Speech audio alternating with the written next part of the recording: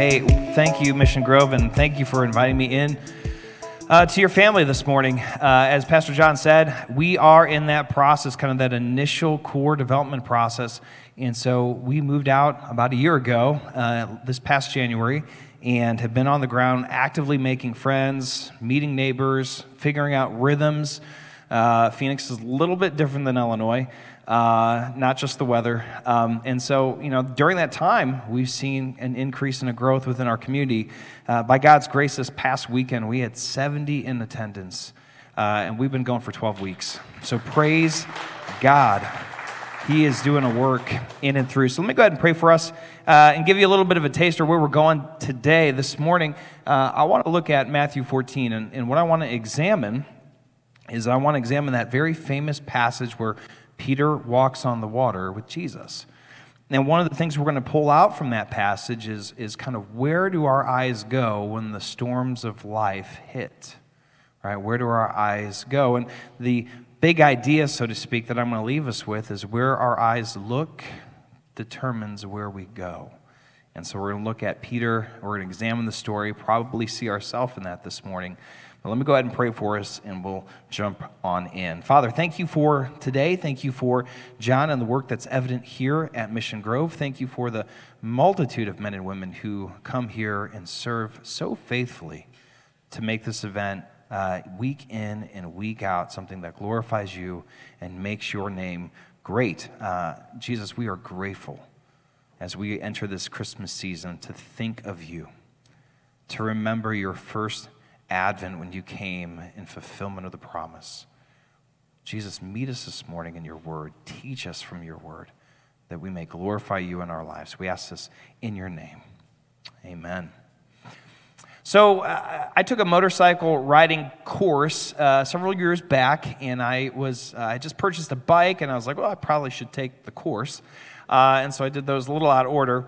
And when I was in the course, they're doing a whole bunch of things, and part of what they're trying to ensure and make sure you understand is when you ride a motorcycle, people want to murder you. Like that's just, you have to have that mindset, okay, when you're on the road, always constantly defensive. One of the things they'll teach, though, is they'll teach that where your eyes are looking is where your bike is going to go. And so when you're driving a car and you have four wheels, you'll turn your steering wheel, and that kind of moves your wheels left or right.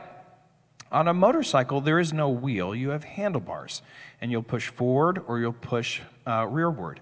And that is going to be what kind of tilts your wheel. And then guess what? You've actually got to tilt in the direction you're turning. So it's a little bit different of a mechanic. But the biggest change is that it's not just about tilting, it's also about where your eyes are looking. See, when we were going through the course, part of the course is intended to teach us what we need to do. Part of the course is actually telling us what happens if we don't listen, right? And so they would show pictures of grisly accidents, right, where what happens is a lot of young guys in particular want to be on two wheels, want to ride, want to go crazy, and they'll get in fatal accidents within the first 6 to 8 months of riding. And most of the time, it happens when they're merging onto a highway scenario, because guess what? You're coming on, and you know what's riding right alongside you in this interstate? A massive 18-wheel truck, right?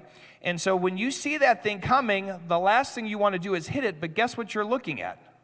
The truck. And so guess where your bike's going to go? The truck. And so they drilled it in our heads. Where your eyes are looking is where your motorcycle is going to go. And it's true. When you make a turn, you're not looking straight ahead. You're looking at where you want your bike to be every time. Because the moment you get your eyes off of that, your motorcycle is going to go where you're looking. And isn't that us in so many areas of life? It's not just riding a motorcycle. Maybe many of you haven't. In life, where our eyes are looking tend to be where we go. And sometimes that could be an issue with health. Sometimes that can be an issue in family. Sometimes that can be an issue with a loved one, a sibling. Maybe it's money. But whatever that problem may be, it's really hard and really tempting to just want to look at it. But if you're in my motorcycle class, if you're like me, that's often the worst thing to do. This morning, we're going to be talking about Peter, and we're going to talk about where his eyes were the moment he was asked to step out of the boat. And we're going to look at what happened to his eyes when he stepped on the boat and stepped onto the water versus where his eyes were when he began to sink. And I think you're going to see the same principle apply. Where you look determines where you go. But here's the question I have for you this morning. Where do you look when the storms of life come? Where do you have your eyes when the storms of life come? Matthew 14, 22 through 33. Immediately, he made the disciples get into the boat and go before him to the other side while he dismissed the crowds. And after he had dismissed the crowds, he went up on the mountain by himself to pray. And when the evening came, he was there alone. But the boat by this time was a long way from the land, beaten by the waves, for the wind was against them. And in the fourth watch of the night, he came to them walking on the sea. But when the disciples saw him walking on the sea, they were terrified and said, "It's a ghost!" And they cried out in fear. Okay. Many of you have heard this story. I'm just going to pull out a few things from it as we look at this text together. Verses 22, it says, immediately he made the disciples get out and onto the boat. What happened just before the immediately? You might have heard of this miracle. It's one of Jesus' most famous, is when he fed the 5,000. Now, feeding of the 5,000, that was actually 5,000 men. And so when you look at women and children added to that total, you're talking somewhere in the ballpark of 15 to 30,000 people. That's what the disciples had just seen. That's what the disciples had just walked from. That's where the disciples were at. Some might say they were riding the mountaintop high with Jesus. We can do whatever we want. He just fed people, right? They're feeling pretty assured. And then he says, get in the boat. And then he says, go to the other side. And the disciples have no idea what's about to happen, but Jesus does. Interesting. Second thing that we see here is found in verse 25. It says in the fourth watch. Do you know what the fourth watch is? It's that time period in Rome. They would say that's between 3 and 6 a.m. And 6 a.m. is usually the worst time in life. If you're a parent here, you understand that's precisely when the kids decide to wake up. And that means your day is wrecked. Amen. That's me today. We've got 4 of them. And it's like a symphony at 5 a.m. So here's the second thing that we're seeing is that these guys are tired. So they're alone. They're tired. In verse 26, it says, when the disciples saw, they were terrified. Now we have our introduction of fear. What the author of the story is describing is how most scenarios, unexpected storms in life, how they come to be. First, we may be coming from a mountaintop high and we're not expecting it. That's the first thing. Second, you're likely going to be tired, beaten down a little bit, and less than capable of mustering your full strength. And third, you're going to be introduced to a fear that you do not know how to handle. Storms in life are often unexpected. And they often contain these 3 very dangerous ingredients. It comes when we're not prepared. Worse than that, we're tired. And worse than that, we're terrified. Now, Jesus knew. The disciples had no clue what was going to happen. So let's take a look at how the disciples respond. We're going to continue in verse 27. I want you to put yourself in the place of the disciple. And I want you to put yourself in the place of the disciple thinking of a time in your life, it could be right now, where you have been in an unexpected trial.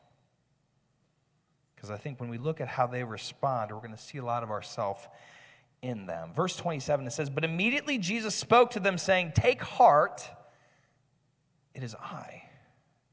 Do not be afraid.'" We're going to put a pin in that verse, and I'm going to ask you to forget that verse for just a second. Because I think the disciples did not hear Jesus say that based on how they respond. Verse 28, "And Peter answered him, 'Lord, if it is you, command me to come to you on the water.' And Jesus said, 'Come.' And so Peter got out of the boat, and he walked on the water, and he came to Jesus. But when he saw the wind, he was afraid. And beginning to sink, he cried out, 'Lord, save me!' And Jesus immediately reached his hand and took hold of him, and saying to him, 'O you of little faith, why did you doubt?' And when they got into the boat, the wind ceased, and those in the boat worshiped him, saying, 'Truly you are the Son of God.'" This is our scenario. Unexpected, tired, terrified. And what does Peter do in that moment? Verse 28. He does what most of us should do in those moments when we're overwhelmed with fear and we don't know how to handle it. We cry out. He cried out to Jesus. Peter did exactly what you and I should do in those moments, crying out, "Lord, command something in my life. Control this moment." And Jesus responds. Jesus says, yes, take the step of faith. Jesus' response says, "Eye on me, Peter. There's a work here that you don't understand quite yet. But it's going to require you to get out of the boat." And so he does. Peter, in the boat, in safety, takes a step onto the water. But notice where his eyes are at when he does this. Peter got out of the boat and walked and came to Jesus. He went where he was looking. Just like riding in the motorcycle, you're going to go wherever your eyes are looking at. Peter walks on water, looking at Jesus. His eyes are fixed upon his Savior. He is terrified and tired and unexpected, but he's looking at Jesus. But then verse 30 happens. It reads, "When he saw the wind," which is a odd phrase. I've never seen the wind. I have seen the effects of it. But we know what the author's saying. The waves are crashing. The wind is blowing and howling. He is in the midst of a storm. And Peter, may I remind you, is a fisherman. He's no fool when it comes to storms. He knows them. But in that moment, he's afraid. He begins to sink. Did you catch where his eyes went? He begins to notice the waves around him, the wind around him, the crashing around him, the thunder, the lightning. The storm of life has gripped his heart. And now his eyes are off of Jesus. And they're on to the problem. And he begins to sink. Storms in life, often unexpected. But they're also sobering because they reveal where our eyes are looking. They reveal where our eyes are looking. Now, here's the thing. It would be easiest for us to look at Peter and assume, well, he should have just continued to look at Jesus. But may I ask you the same question? What happens and where do you look when the storms of life come? Is it not easy to look at the issue? Is it not easy to look at the problem? Is it not easy to cast all of our expectation upon that which we cannot change. Even though we know it doesn't work. Even though we know by staring at fear in its face, there's no good that comes of it. We, like a motorcycle instructor told me, sometimes get paralyzed by the fear and drive right into it, hoping desperately to avoid it. And it might be easy to look at me this morning and think, well, what kind of trials have you gone through?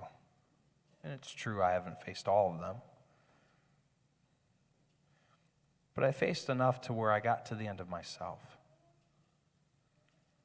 And still get to the end of myself. We've lost children. We've gone through illnesses that could have claimed our life. We've had moments of intense fear where the desire to look at the problem is extraordinarily real, to the point of debilitating. And I'm saying there is a better way. But where do you look when the storms of life come? Verse 27, I said we had a pin in it. Let's go ahead and take that pin out, and let's come back to it.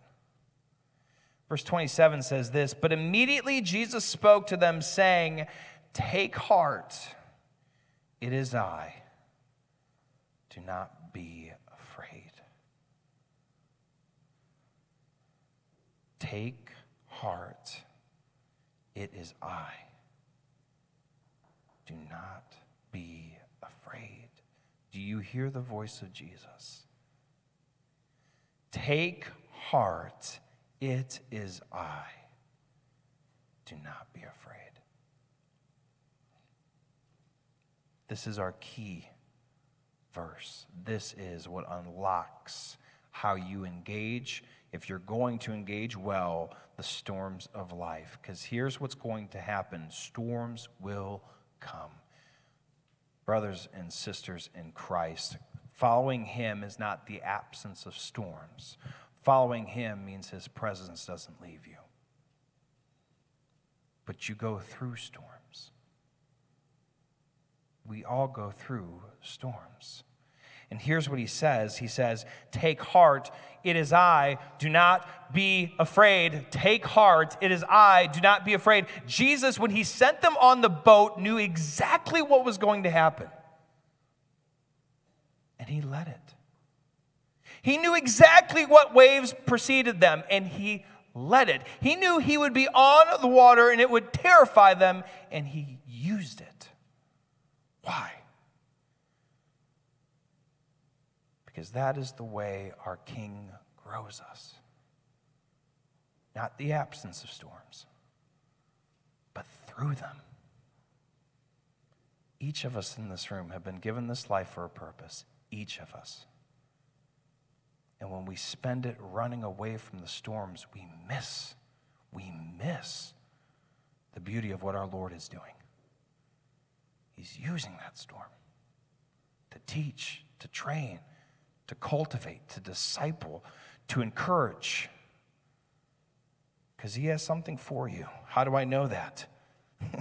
Because look at where Jesus' eyes were. Verse 31, he comments on Peter's faith, but even before that, verse 23, did you notice where Jesus was? It says, after he had dismissed the crowds, he went up on the mountain by himself to pray. And why would he do that? Why would Jesus come there by himself to pray? Because Jesus had the cross, and it was only a few short years away. Jesus had the cross staring at him, and he knew his end was coming, and he knew the only way forward was if I spend time with the Father. He was teaching his disciples. He was teaching them because he knew he would be going away, and they would remain to continue on. So how do we respond when the storms of life hit? How do we respond? We must look to Jesus. We must look to Jesus.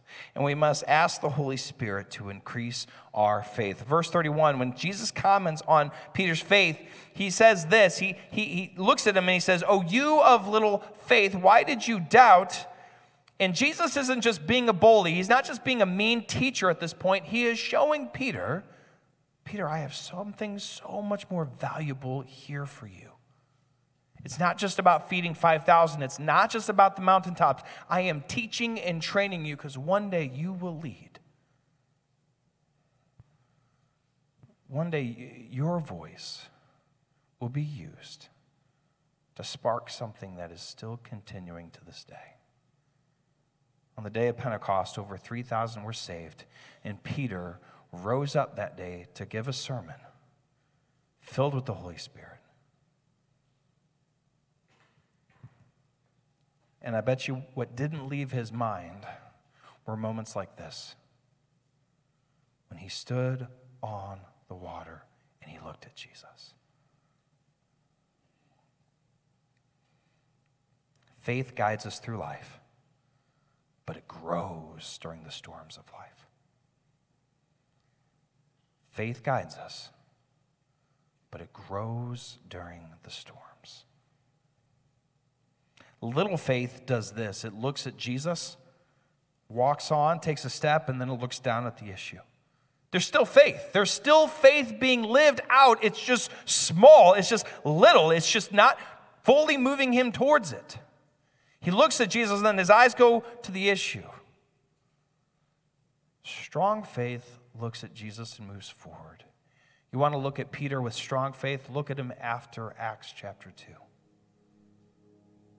Boldness, and not a boldness in his own strength. At that point, he's been emptied of his strength. At that point, the trials and storms of life have begun to have their impact on him. He's starting to move with a confidence that doesn't come from his ability, but comes from knowing he's in Jesus' hands. Oh. Men and women, I want you to hear that the Lord purposes your hardships for something far beyond just getting through them. And I'm not just talking about the simple ones. I'm talking about the ones that drag you all the way down. The Lord uses them, and he equips you, and he teaches you, and he shows you his great love. That he has not walked away. Even when it feels like everything else has, he hasn't.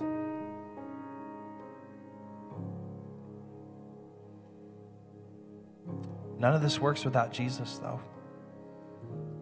If you hear this morning and you're hearing this and you're like, man, I need something to repurpose my problems. I need to, it's not self-help. Get to the end of yourself. It's Jesus.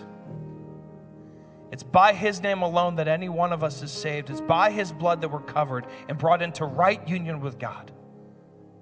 And if you do it on your own terms, then you don't have Jesus. You don't have hope. But if you get to the end of yourself, if you cry out, if you say, Lord, I cannot stand on my own, I will sink, he is sure to catch you, to hold you, to draw you near.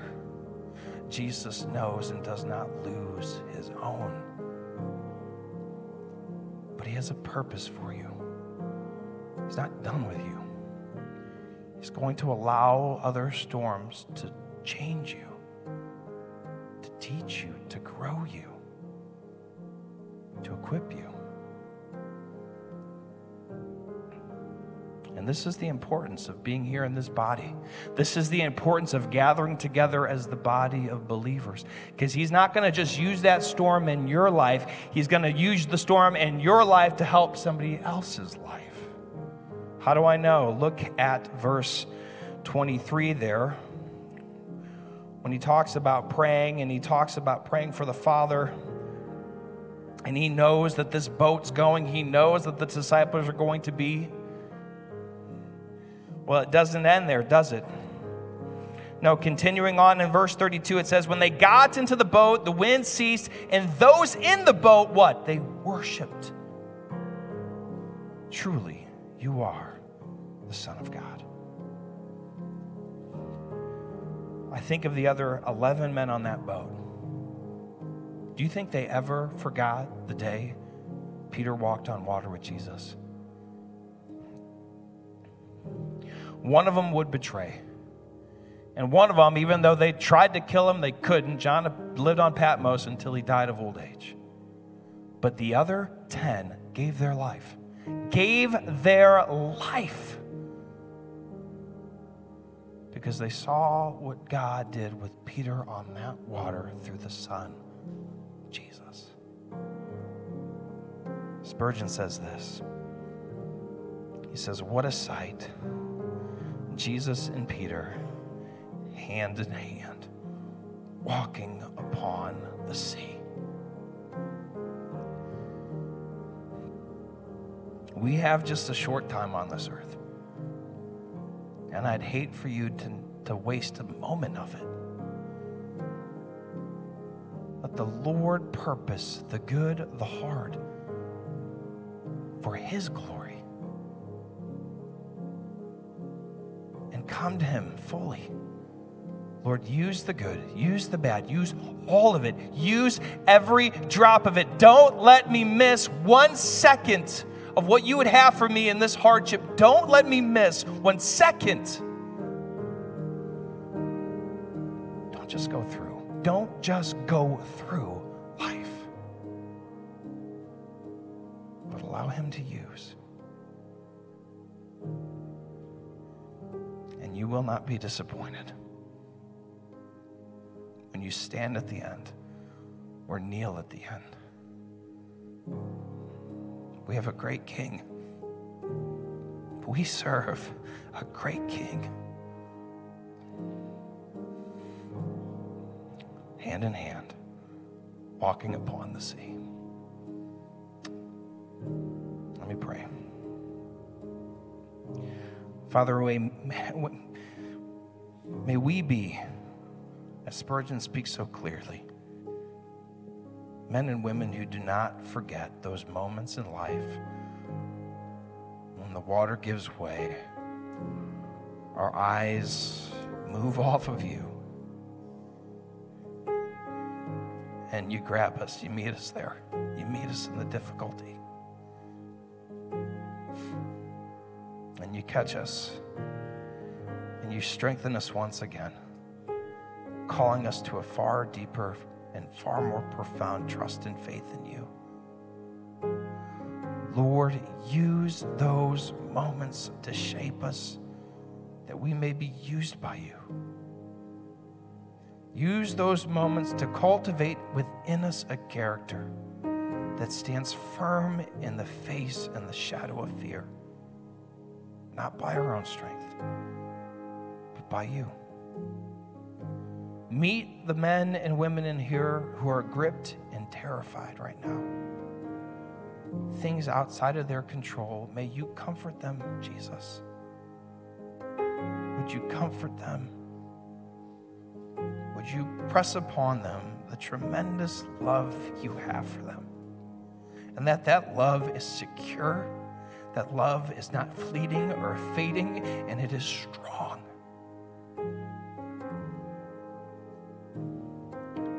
Lord, may we walk with you hand in hand, that the world may see there is a better hope, and it is only found in you, Jesus.